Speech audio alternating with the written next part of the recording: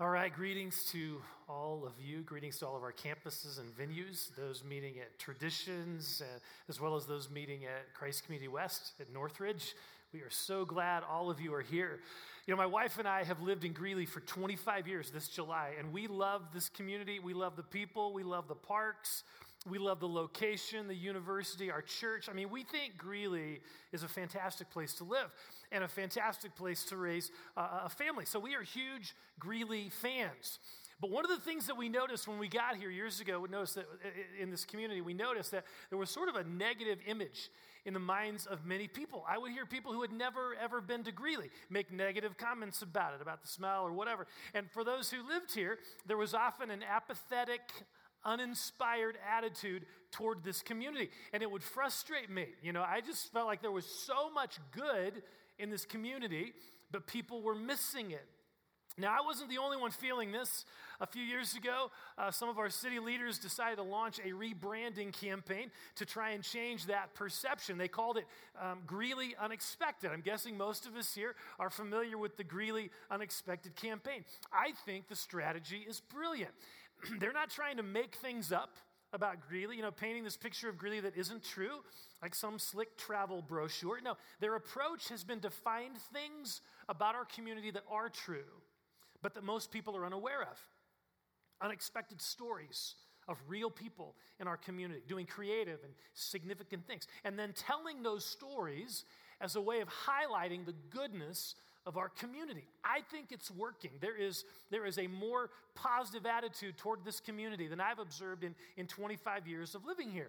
But by discovering afresh some unexpected truths about our community, it has stirred a deeper love and appreciation for Greeley. So, as I was thinking about this Greeley Unexpected campaign a while back, I realized that we could really use a similar thing, spiritually speaking. We all could use a Jesus Unexpected experience in our lives. We all could benefit from a renewed vision of who Jesus is. Because when you and I really see who Jesus is, our lives will never be the same. And we need that. We all need that. For those of us here who are believers in Jesus, we can easily settle into this kind of, ho-hum, sort of going through the motions religion rather than a passionate love relationship with Him. And what we need is a Jesus Unexpected experience in our souls. We need to rediscover who Jesus is, letting Him blow up the boring boundaries and boxes that we've put Him in so that our love for Him is rekindled. But it's not only Christ followers who need something like this. There are some of you here who have rejected Christianity, or maybe you're wrestling with some pretty significant doubts about your faith, questions about Christianity. Maybe your parents are into this, but you just don't buy it. You see the hypocrisy in other Christians or certain scandals or irrelevance in the church, and you've concluded, I don't believe that stuff. If that's where you're at spiritually, I am so glad you're here. Because I think one of the best things you can do in that situation is to examine this Jesus for yourself, to set aside any presuppositions or things or preconceptions that you've had about Jesus or things you've been told about Jesus. Set aside those things to examine for yourself this amazing person. I mean, who knows? You might have a Jesus Unexpected experience where your whole attitude towards Him changes. Again, I believe we all need this. When we see Jesus for who He is, our lives are transformed by Him. Okay, so where can we turn for a Jesus Unexpected experience? Where can we find an accurate, vivid, life-changing picture of who Jesus is? Well, there is an amazing book in the Bible whose purpose is this very thing. It's the book of Luke. If you have your Bible or iPad or smartphone or whatever you're using now, feel free to turn to Luke chapter 1. I love this book. I'm so excited to be studying this book, parts of this book this summer. And my prayer is that we will see Jesus in a fresh and life-changing way. Now, in Luke chapter 1, we are introduced to three different people, unexpected people, you might say, who can help us in our journey to begin to see who Jesus really is. The three are a doctor, an angel, and a pregnant teenager. Okay, like I said, a bit unexpected, but each one can help us experience Jesus unexpected. The first person is a doctor named Luke. Luke is the one who wrote the book that we're going to be looking at. He also wrote the book of Acts, which means that if we're just measuring words, Luke actually wrote more of the New Testament than anyone else, including the Apostle Paul. Now, we know from the book of Acts that Luke was a physician, which is a very significant piece of information. What are some typical characteristics of doctors? Well, for one thing, they care about people. They give their lives to serving and helping people. And we see this throughout the book of Luke. Luke obviously has a heart for the hurting. You can see this throughout the book. He gives special attention to the under-resourced, the outcast, the poor, the needy. He truly reflects Jesus' heart for those that society has overlooked. We'll see that theme over and over again. Now, we also know that doctors have a scientific mindset, right? I mean, that they're focused on testing and the collection of accurate data. I mean, they have to be in order to accurately diagnose and treat various diseases and conditions. Okay, so with all that in mind, look with me at Luke chapter 1, verses 1 through 4, where we see Luke sharing his reasons for writing this book and his approach to this topic. Many have undertaken to draw up an account of the things that have been fulfilled among us, just as they were handed down to us by those who from the first were eyewitnesses and servants of the word. With this in mind, since I myself have carefully investigated everything from the beginning, I too decided to write an orderly account for you, most excellent Theophilus, so that you may know the certainty of the things you have been taught. Luke is very clear about his purpose in writing this book. He acknowledges that others have written accounts of Jesus' life, like Matthew, Mark, and John, but he too wants to write an account. And the reason is because he has a particular approach that he wants to utilize. Luke's writing is directed towards people who are non-Jews, people who are Gentiles. He's writing to people who are not churchy, people who haven't grown up going to synagogue. And you see, he's in a unique position to do this because he himself is a Gentile. But he is also in a unique position to do this because of his vocation. Luke is able to approach this as a scientist would, as a physician would. Luke says here that he wants to write an orderly, well-researched account of Jesus' life. And this is exactly what we see in this book of Luke. I mean, Luke, we'll see it here. Luke is incredibly detail-oriented. And in his writing, in Luke and Acts, he includes lots of specific times and specific dates and specific people and places. In his writing in Luke and Acts, he specifically mentions 32 countries, 74 cities and places, and 95 people by name. I mean, incredible detail. Now we know that Luke was not an eyewitness to Jesus. So how, we might ask, how can he write an accurate account? If he wasn't an eyewitness, how can he write an accurate account? Well, he tells us he thoroughly researched this, including interviewing eyewitnesses. He is writing this book between 30 and 40 years after Jesus lived. Now, some may say that's a really long time. I mean, that's a long time, but it's not a long time in terms of history. It's not. I mean, my uncle actually fought in the Battle of the Bulge in World War II. He's still alive. He was recently interviewed in a Kansas City newspaper where he described what it was like to be in that battle some 65 years after it happened. Now, what better way to discover what really happened than to interview someone like that, an eyewitness? He was there. He was there. Luke is writing this document when there are people still alive who actually experienced Jesus, who knew him personally. So when he talks about carefully investigating this, he is talking about sitting in lots of living rooms with people like Mary, or shepherds, or Peter, and talking with them about what actually happened. I mean, let that sink in for a moment. Just let that sink in for a moment. We are looking at a book that contains eyewitness accounts of Jesus' life. A well-researched, thoroughly investigated document describing who Jesus is. This isn't something someone made up. This is investigative journalism. This is history. The reporting of actual events. That's the way the book of Luke is written. See, here's what Luke is saying to us. You don't have to set aside rational thought to believe in Jesus. You don't. You don't have to take a blind leap of faith in order to believe that Jesus is real. You can examine these things for yourselves. You can examine these things for yourselves. See, Luke reminds us that it is not unusual. It is not unusual for a scientifically minded person, a person who cares about detail and who cares about truth. It is not unusual for that person to come to the conclusion that Jesus is real, that that the accounts of his life are historically reliable, and that the impact of his life is supernatural. So if you're a person who is doubting whether or not Christianity is true, I encourage you to read this book with an open mind and heart. It would take about 2 hours if you just read it in one sitting.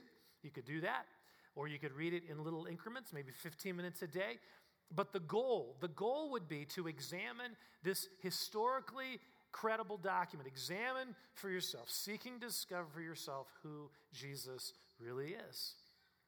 Okay, in addition to Dr. Luke, we are introduced to a second person, or being, I should say, who gives us a clearer picture of who Jesus is. And that being is an angel named Gabriel. In Luke chapter 1, verse 26, we read these words.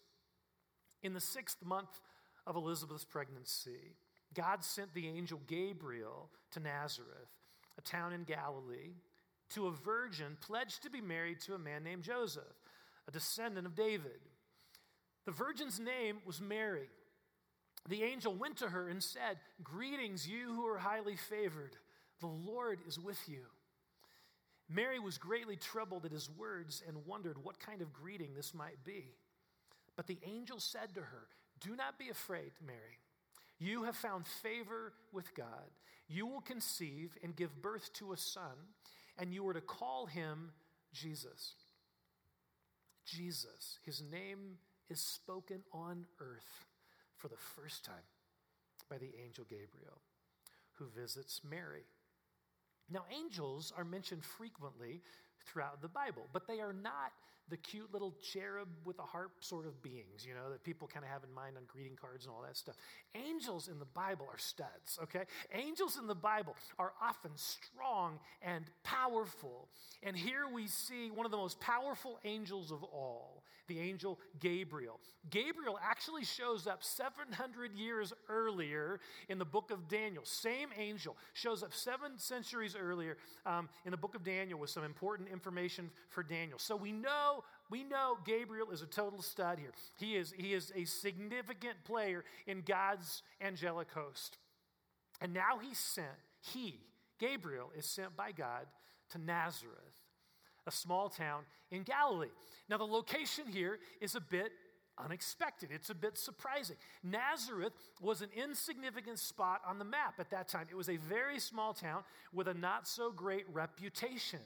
It was the kind of town you stop in to get gas and a Slurpee, and then all the while you're thinking about how glad you are you don't live there. Okay, that was kind of what Nazareth was, a nothing place. It was a nothing place at that time. In fact, in John chapter 2, in the book of John chapter 2, when Philip hears that Jesus is from Nazareth, you remember what he said? He said, "Can anything good come out of Nazareth?" Right? I mean, that was the attitude. That's sort of the way people from Boulder feel about Greeley, right? Or people from Colorado feel about my home state, Kansas, right? So Nazareth, small town, like a village probably, barely on the map, insignificant. So why there? It's because of who lives there. God had chosen a very special teenager to be a part of his amazing plan. Her name was Mary. She was a virgin, betrothed to a man named Joseph. Now, to be betrothed, what does that mean? Well, in biblical times, it's sort of like being engaged, except it was way more official. There would have been a betrothal ceremony. Parents arranged the marriage, and then there would be a betrothal ceremony. And at that point, the couple was viewed by everyone. They were viewed as being officially married. But the girl, they didn't come together until the wedding. So they were viewed as being officially married, but the girl continued to live with her parents until the wedding. So again, marriages were arranged by parents. Often girls were betrothed as early as 12 years old, 12, 13, 14, maybe 15 years old. And so in all likelihood, here, Mary is a teenager, 13, 14, maybe 15 years old. And God sees something special about her. So he chooses her for this most important experience. And he sends Gabriel to tell her about it. So let's look and see what the angel Gabriel says to Mary about Jesus. And before we look here, here's the challenge. Here's the challenge for many of us. We already know the end of the story, right? We've heard these details at Christmas and all that stuff. We know the end of the story. We already know lots of things about Jesus' life. But imagine if you were hearing these words for the first time. Imagine that you don't know anything about Jesus. You don't know anything about him. You don't know anything about the cross. You don't know anything about his miracles. You don't know what he was going to be like. And now you have this angel standing before you, giving you specific news, specific information about this child to be born. Now, there are two very important foundational things that Gabriel communicates to us, to Mary and to us, about this Jesus. First of all, one is that Jesus is God. Jesus is God. Verse 32, starting in verse 32, he says, he will be great, and we will be called the Son of the Most High. The Lord God will give him the throne of his father David, and he will reign over Jacob's descendants forever. His kingdom will never end. How will this be? Mary asked the angel. Since I'm a virgin. The angel answered, the Holy Spirit will come on you, and the power of the Most High will overshadow you. So the Holy One to be born will be called the Son of God. Wow. I mean, this description is amazing. And every one of these descriptors point to this foundational reality that Jesus is God. He is God. Gabriel declares that this child will be great and will be called the Son of the Most High.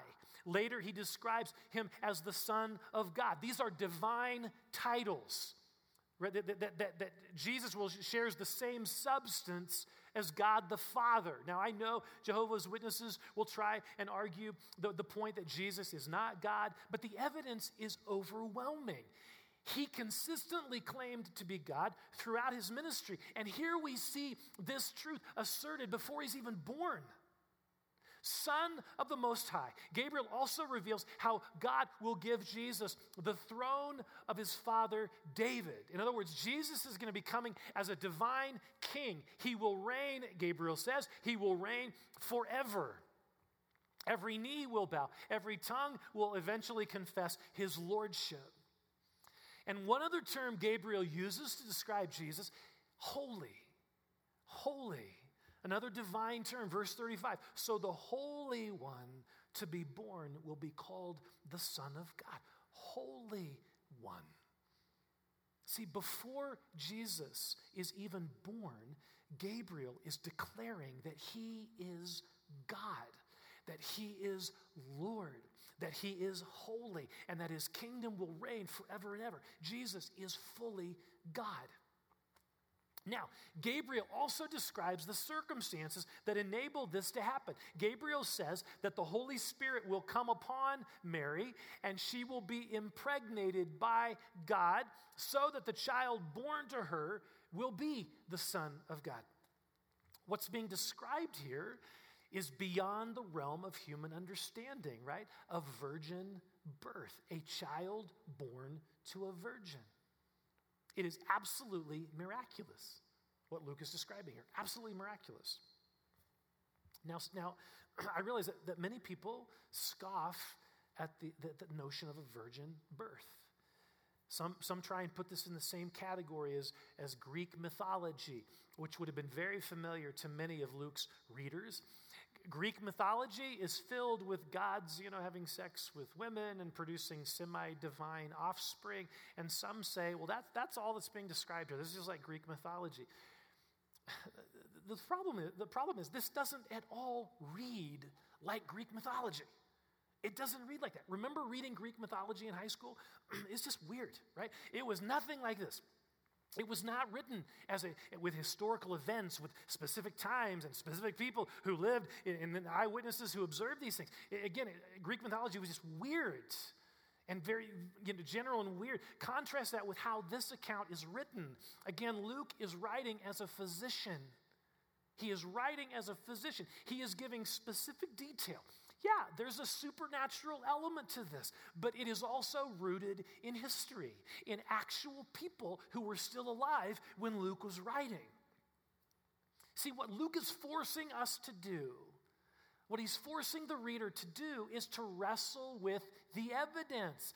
It is not an option to just instinctively dismiss this as mythological fantasy. That's not an option, because Luke is writing as if it happened. He is writing as if it actually happened. So we must evaluate to see if we think it really did happen. Okay, now in addition to his divinity, there is something else that Gabriel communicates to us about who Jesus is. Not only is he fully God, Jesus is fully man. Jesus coming to earth was not a spaceship delivery, some fully grown alien, that looks like a humanoid, and he just happens to appear on earth. No. Gabriel lets Mary know that you will conceive and give birth to a son. She is going to conceive. In other words, she's going to get pregnant. And this baby is going to be in her womb for 9 months. And then she's going to give birth to him. And this baby will then need to be nursed and fed and comforted when he cries and cleaned up when he poops. I mean, this is such a radical, unexpected idea. The God of the universe needing a diaper change. It boggles the mind. And yet that's exactly what's being described here. Jesus fully experienced our humanity. He became one of us. He experienced fatigue. He experienced hunger. He experienced thirst. Later in this book, we see that he will experience the pain of rejection. We'll see that he'll experience the frustration of dealing with irritating people. Jesus had to go through that too, right? He fully embraced our humanity. I mean, this is the miracle of the incarnation. He became one of us. He knows what we're going through. He knows what temptation feels like. He knows what grief and rejection feel like. He's been there. He's been there. I mean, what an amazing person this is. He is not far removed from any of us, sitting behind his CEO desk, running the universe with no time for ordinary peons like you and me. No. He is with us in a profound way, beyond what we can comprehend. Fully God, fully man. That's what the angel Gabriel declares. And in the rest of the book, we see this actually playing out. Which raises a very important question for us today. So what? So what? I mean, all of this stuff about Jesus is awesome and wonderful, but what difference do these truths make to us in our everyday lives? What difference does it make to the person having difficulty finding a job? Or to the single mom struggling to raise 3 little kids? I mean, all of this theology is wonderful, but what does it really matter? Does it really matter that much in our day-to-day existence? Absolutely. And here's how it matters. See, the reality of his humanity and his divinity come together in his name. Gabriel said that his name will be Jesus. The name Jesus means Savior. Literally, this name means he saves his people from their sins.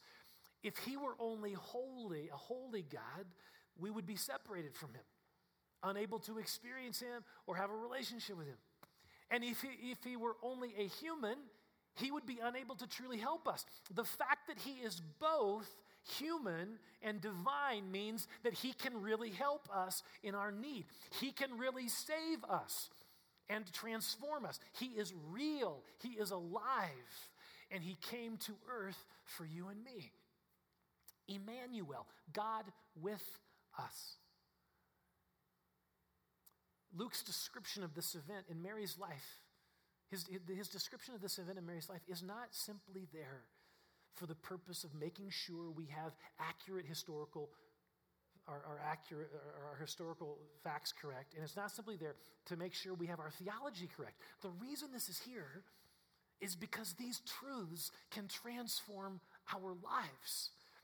For the weary single mom, or the insecure teenager, or the financially struggling 40-year-old, or the disillusioned 50-something, or the grieving widow, or the shame-filled addict, Jesus came here for you. He came here for you. He died on the cross for you and me. He loves you and is with you. Do we believe these things? Do we embrace these truths? And what might that look like? What might that look like to embrace these truths? Well, we see the answer to that question in the third person in this story, this teenager named Mary. As we said earlier, the reason God sent Gabriel to Nazareth was because Mary lived there. God had his eye on her. He had chosen her for this very special task. So here is this 14, 15-year-old to whom an angel appears and tells her that she's going to be pregnant with God's son. And that's not an easy thing to process, especially when you think about how this is going to impact Mary's life. She is engaged to be married, and now she's going to be pregnant. This kind of stuff doesn't go over well in a small town, right? And it probably doesn't go over very well with her fiance. I mean, well, what's Joseph going to do when he finds out she's pregnant and she tells him God did it? You know, what's Joseph going to do with that information? Imagine all the stuff that is running through her mind at that moment.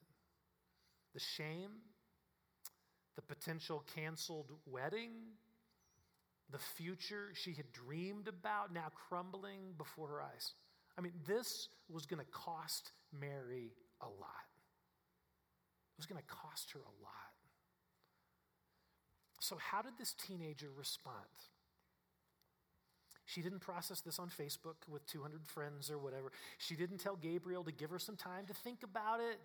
No, she did something pretty unexpected, something that was incredibly powerful. She said yes to God. She said yes to God. Verse 38, I am the Lord's servant, Mary answered. May your word to me be fulfilled. She said yes to God. See, one of the ways for us to break out of the spiritual ruts that we find ourselves in, one of the ways for us to experience Jesus unexpected is to say yes to God. It's to say yes to God. I'm guessing that all of us here have some area in our life where God is asking us, inviting us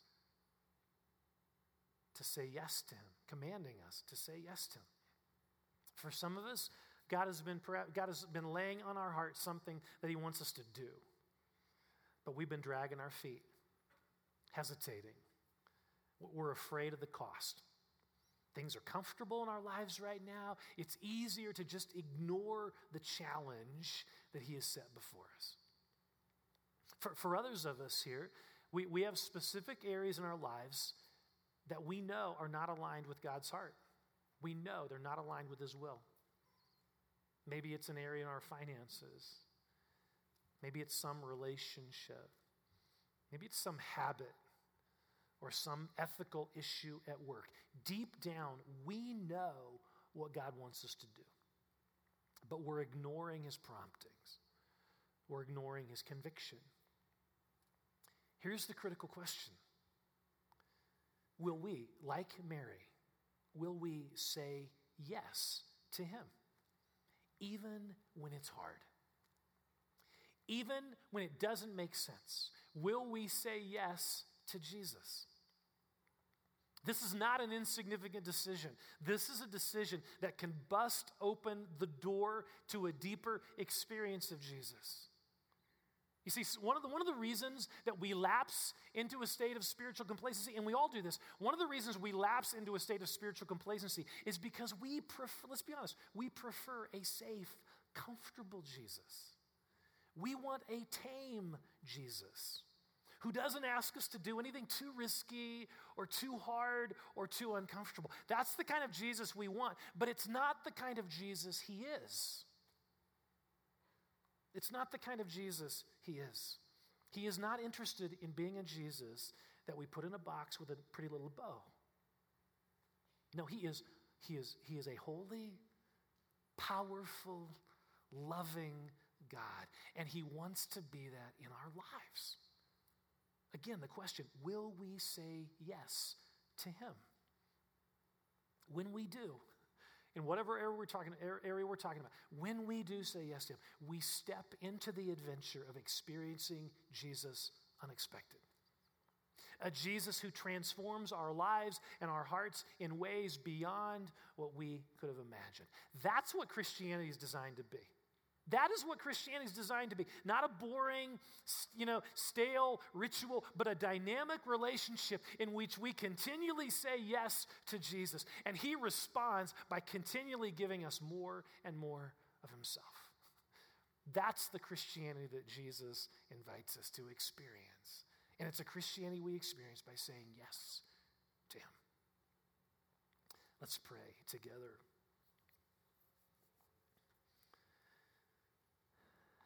Holy Spirit, you are here and you are speaking to us through your word.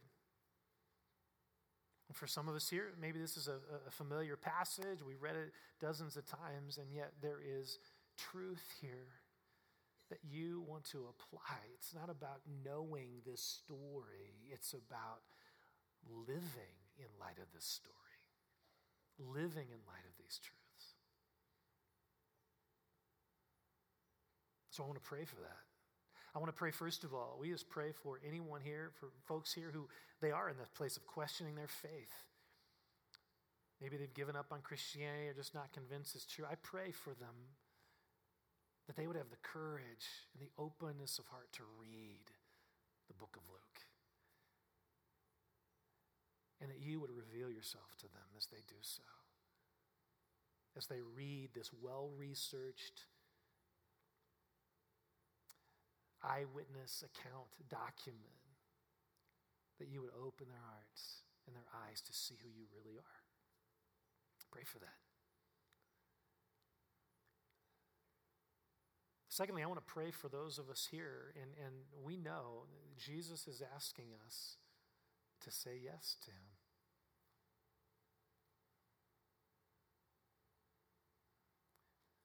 We know exactly the area, or maybe the Spirit's bringing it to mind, to say yes to him, even though it's going to mean doing something kind of hard, doing something that costs something. Are we willing to say yes to him? So let's just take a moment, just in the quiet of our heart, and in whatever that area is, are you willing right now to say yes to him? Just in the quiet of your heart, say, yeah, God, I want you. I want to say yes to what you're asking me to do. Let's just do that for a moment here.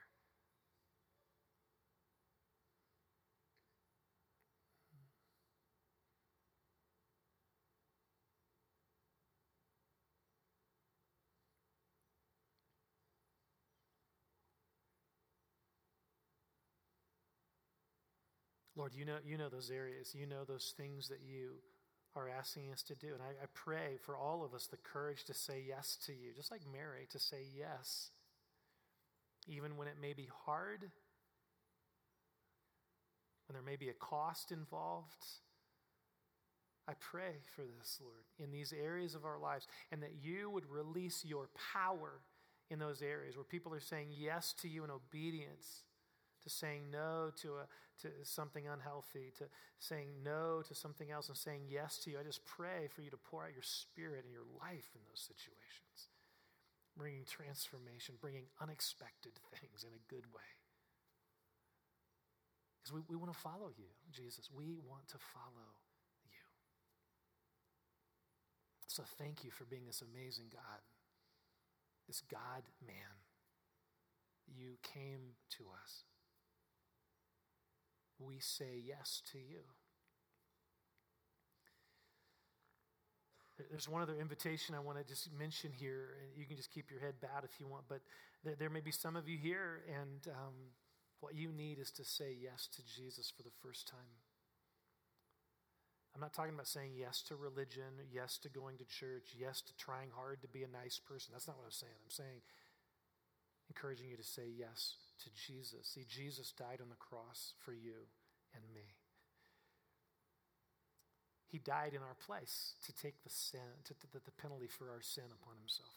We were separated from God, and Jesus enabled this gap to be bridged by giving his life. And he himself says that the way we enter into this relationship is, it's not about trying hard, it's about by receiving. It's through receiving him as a gift, placing our trust in him. And maybe there's some of you and you're thinking, I don't have all my questions answered and all my doubts, but I want that. I want a relationship with Jesus. And I sense there may be some of you here that you just had a bad experience with a church in the past or a Christian who's hurt you, and as a response to that, you just kind of rejected the whole thing. And I'm just telling you, don't reject Jesus because of the church, a church you've been a part of. Don't reject Jesus because of another Christian. Focus on Jesus. What is he saying to you? Let him take care of those other things. This is about you and him. So if there are some of you here and you want to place your trust in him, right now you can receive this gift. Let me lead you in a prayer. Just pray along with me in the silence of your heart. Dear God, I admit that you are holy and I'm not. I am separated from you because of my sin. And I don't want to be separated from you. I want to be in a relationship with you. And Lord, I acknowledge there is nothing I can do to get to you, not enough good deeds and trying to clean up my life and all this. Nothing I can do to get to you because you're still holy and I'm still a sinner. So you came to me. You sent your son, Jesus, as we've just seen in this account in Luke 1. You sent your son, Jesus, to become a man, to be our Savior, to die on a cross for my sin. And I choose right now to receive you, Jesus. I place my trust in you. I bring to you my questions and my doubts and my failures and fears and sins, my addictions, all of it I bring to you. And I lay it on you. Because you died for all that. And I open my heart now to receive you. Forgive my sin, past, present, and future. I receive your forgiveness. I receive your life. I receive your Holy Spirit right now. Come live in me and change me from the inside out. Father, thank you for those here who prayed that prayer. Thank you. There is life. There is forgiveness. There's a new relationship with you. Help them grow in this relationship. And I pray that for all of us that we would grow this summer in this series, and as we're looking at your word, that we would grow in our vision of you, Jesus, and our experience of you. We want more. We want more of you in our lives. So we ask you to do that. Set us free to worship you now. Set us free to worship you for who you are, Lord Jesus. We praise you. We offer ourselves to you to say yes to you in any and every area, God, because you're worthy of that. Why don't we stand as the worship team leads us in a time of response to the word. Intercessors are available. around the room. You can go at any point and go receive prayer from one of these folks. They'd love to pray with you. But Jesus, set us free to worship you now. We love you, God. Thank you.